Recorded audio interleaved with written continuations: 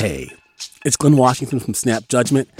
And if you love what you're hearing, and I know you love what you're hearing, please consider becoming a KQED member. You get special access to cool events, behind-the-scenes footage, and so much more. Plus, you'll sleep better at night knowing you did your part for the community you depend upon. It's in you. Please be in it. Visit donate.kqed.org/podcasts to sign up now. That's podcast with an S. Thanks. From KQED.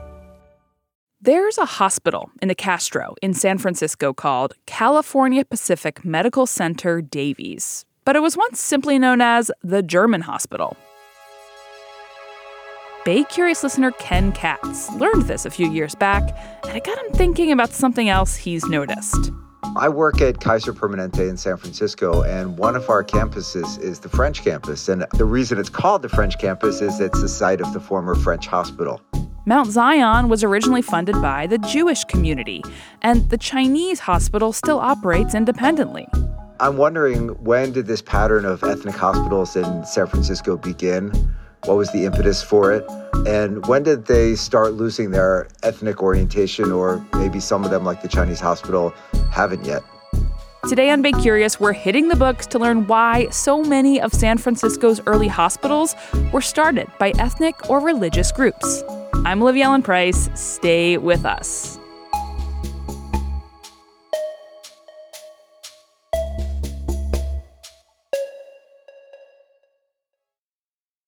Support for Bay Curious comes from Sierra Nevada Brewing Company, committed to brewing things the right way since 1980, because when you're a family-run brewery, there's no other way to do it. Sierra Nevada Brewing Company, still family-owned, operated, and argued over. And be sure to stay tuned through the end of the show so you can play our monthly trivia game for a chance to win some cool prizes. Hey there, it's Olivia Allen Price, host of Bay Curious, the podcast. KQED Podcasts wants to thank listeners like you whose support makes this podcast possible. If you want to help us continue to make great content, visit donate.kqed.org/podcasts. That's donate.kqed.org/podcasts. And thanks. Many of San Francisco's early hospitals were founded by religious orders or ethnic groups to take care of their own. Bay Curious producer Katrina Schwartz dug into why and what changed. The story of San Francisco's hospitals can't be separated from the story of the mass migration of people from all over the world during the gold rush. Back then, doctors weren't especially reputable. The primary source of care before hospitals was in the home. And if you were able to and wanted to, because not everybody did, you might hire a doctor to come to your home or a surgeon to come to your home and perform their practices on you at that point. Aaron Jackson is getting his PhD in the history of health sciences at UCSF. He says many gold seekers came to California without their families, so there was no one to care for them if they got sick. Maritime hospitals were some of the first institutions to tackle the problem. Sailors are obviously away from their families. I mean, some of these sailing expeditions could last years. And if they got sick, well, the ship would have to still continue on, but the sailor would have to have a place to stay. In San Francisco, charitable organizations, often religious ones, stepped up to help control the spread of diseases like cholera and smallpox. The hospital being attached to the religious element or to the ethnic group is something that goes back centuries in Western Europe and that was inherited by the United States from the earliest days. The first hospital in San Francisco was the French Hospital, established in 1851 by the French Benevolent Society. The Catholic Church soon sent a group of Irish nuns to establish Sisters of Mercy in 1854. More soon followed. Because people surged into San Francisco from all over the world, many did not yet identify as American. They considered themselves French, German, Chinese, or Mexican, and they formed societies around those home country identities and languages to help one another out in a new city that had few services. The name of hospital comes from hospice. It was more a site of care, as in general care, rather than medicine. In just a few years, some of those immigrants to San Francisco were making good money. That's when they'd start donating back to their church or benevolent society. The primary goal, in my opinion, of those hospitals and those benevolent societies at the time was to reflect well upon the founders and help them with their social standing. And those benevolent societies not only funded hospitals, they also served as welcoming committees, undertakers, basically a social safety net. All groups formed societies to help one another, but only those hailing from Europe tapped into that social standing that Aaron Jackson talks about. San Francisco's early Jewish community was surprised by the relatively warm welcome they received. Their trajectory offers an example of how charity and respectability went hand in hand. Everybody kind of came and established San Francisco from scratch, and so the Jews have a unique experience here. My name is Judy Leff, and I'm very interested in San Francisco history, particularly the history of my own community, which is the Jewish community. Judy says the first wave of Jewish people immigrating to San Francisco were mostly from Bavaria in Germany. They were looking for greater economic freedom in California. What they discover is that these miners have a lot of needs. I mean, this is an industry that springs up almost overnight. The Jewish immigrants were skilled at moving goods over large distances. They had been bankers and merchants. They were poised for success in the new San Francisco. So the very things they're limited to in Europe allow them to become successful rather quickly out here in California. They also found early San Francisco to be relatively tolerant of their faith, which wasn't the case elsewhere. You don't have a lot of religion and you don't have a lot of law. So, yeah, I think it's just like, can you do the work, or can you help us do the work? Great. They're not so concerned at first with being terribly moralistic. Jewish entrepreneurs prospered and were welcomed into the San Francisco establishment. Judy says they wanted to give back to the city that gave them so many opportunities. They also want the reputation of the Jewish community to be held in high esteem. This is very important to the Jews because this is a new experience for them to be in San Francisco and to be regarded so well.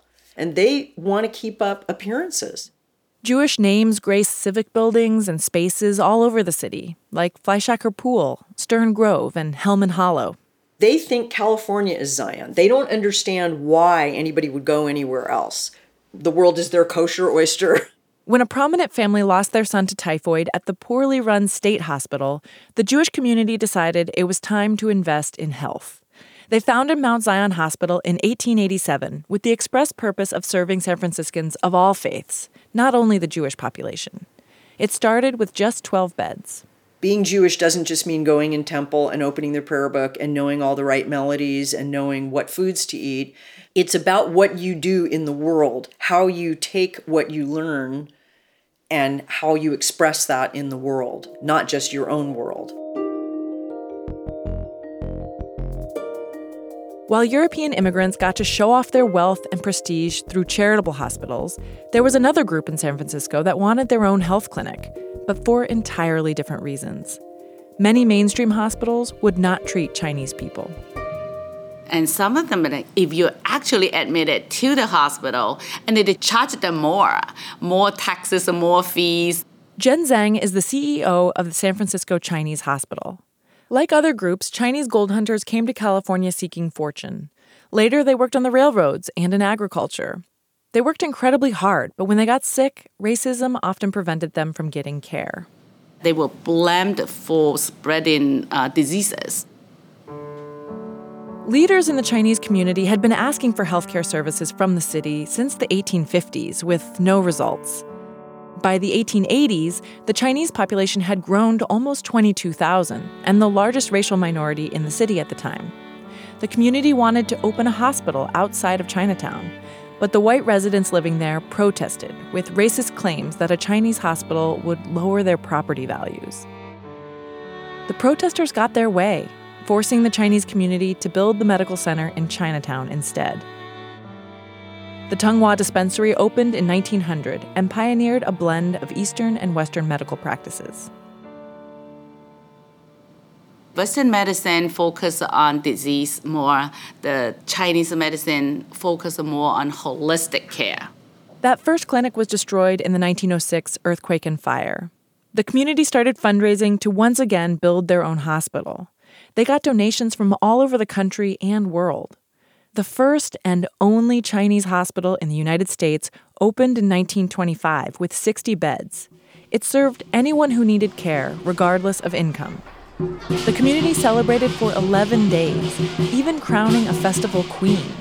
Newspapers of the time described the festivities. The ceremony, which opens the Chinese festival for benefit of the Chinese hospital, will be preceded by a fantastic parade, which will wind in brilliant gallantry from the Chinese 6 companies, 843 Stockton Street, to the native sons of the Golden Gate Hall, where a grand ball will be held. It meant a lot to them. And to me, too, nowadays, Chinese hospital is not just a hospital to me. It really is a very much part of Chinese-American history. So we've answered the first part of Ken's question. Early San Francisco hospitals were associated with religious and ethnic groups because each group was essentially taking care of its own when the city had few reliable public services. As to why that changed with time, some of it has to do with how expensive it was to run these small hospitals. Many of them had more patients who could not pay than those that could. The Mount Zion Hospital administrators were constantly looking for creative ways to balance the books, says Judy Leff. You see there these careful notes of like, well, we spent, $14 on potatoes in January of 1881, because they're desperate to control their costs. Over several decades, hospitals transitioned from supporting people without families to becoming professionalized institutions for medicine. Global events like World War I and the 1918 flu pandemic sped up the process. Soon, cities saw it as a point of civic pride to have a good hospital. Most of the original hospitals have lost their ethnic affiliation by now. The French hospital is part of Kaiser. The German hospital is CPMC Davies. Mount Zion is part of UCSF. But Chinese hospital remains. Sadly, the racism and exclusion that gave rise to it originally still exists. When the coronavirus pandemic began, some people blamed the Chinese community, even targeting them with violence.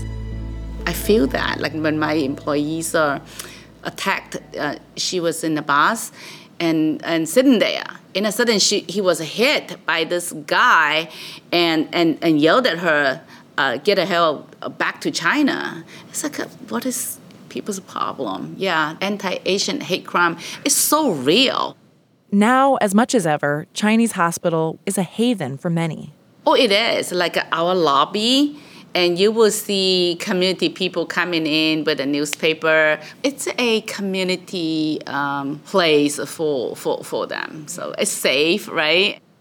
And crucially, at Chinese hospital, people still get care face-to-face. No telehealth translators to deal with. I mean, think about it if you can go in and talk to a provider who can speak your language, right? And understand your culture. It makes a huge difference. I think that that's what a lot of patients told me and a lot of doctors told me too. Chinese hospital doctors don't dismiss non-Western health beliefs. In Chinese medicine, for example, the relationship between food and health is strong, so changes to dietary regimen are often the first prescription. So the culture part is very important to this community, but it's a lot more than just language itself. In the 1970s, state inspectors found the original Chinese hospital building needed urgent earthquake retrofits. Rose Pak, a legendary community activist, led yet another fundraising effort to quickly convert an outpatient building into a hospital. In 2016, the community built a new, modern hospital on the same spot as the original 1925 building. We still have a lot of monolingual immigrants and low income living in Chinatown. And although nowadays Chinese hospital is not serving just the Chinatown residents, we serve people all over. All right. Well, thanks for looking into this for us, Katrina. I was happy to. I learned a lot. That was Bay Curious producer Katrina Schwartz. Thanks to April Domboski, Kiana Mogadam, and Jen Chien for their help with that story. We've got a new voting round up at baycurious.org, which means you can help us decide which story to start working on next. Here are your options for this month. First, what was the City of Paris department store in San Francisco, and why did the brand fall out of fashion? 2. What's with the goats often found grazing on East Bay Hills? Or 3. Was there once a plan to develop more land on the peninsula? Vote for the question you most want answered at baycurious.org. The Bay Curious team is Katrina Schwartz, Brendan Willard, and me, Olivia Allen Price. Our show is made in San Francisco at member-supported KQED. Have a great week.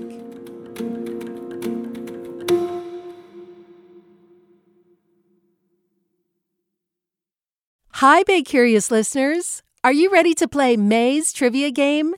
Every month, we read a question here at the end of our episode. You can give us your answers over at our website, kqed.org/baycurious, or just click the link in the episode description.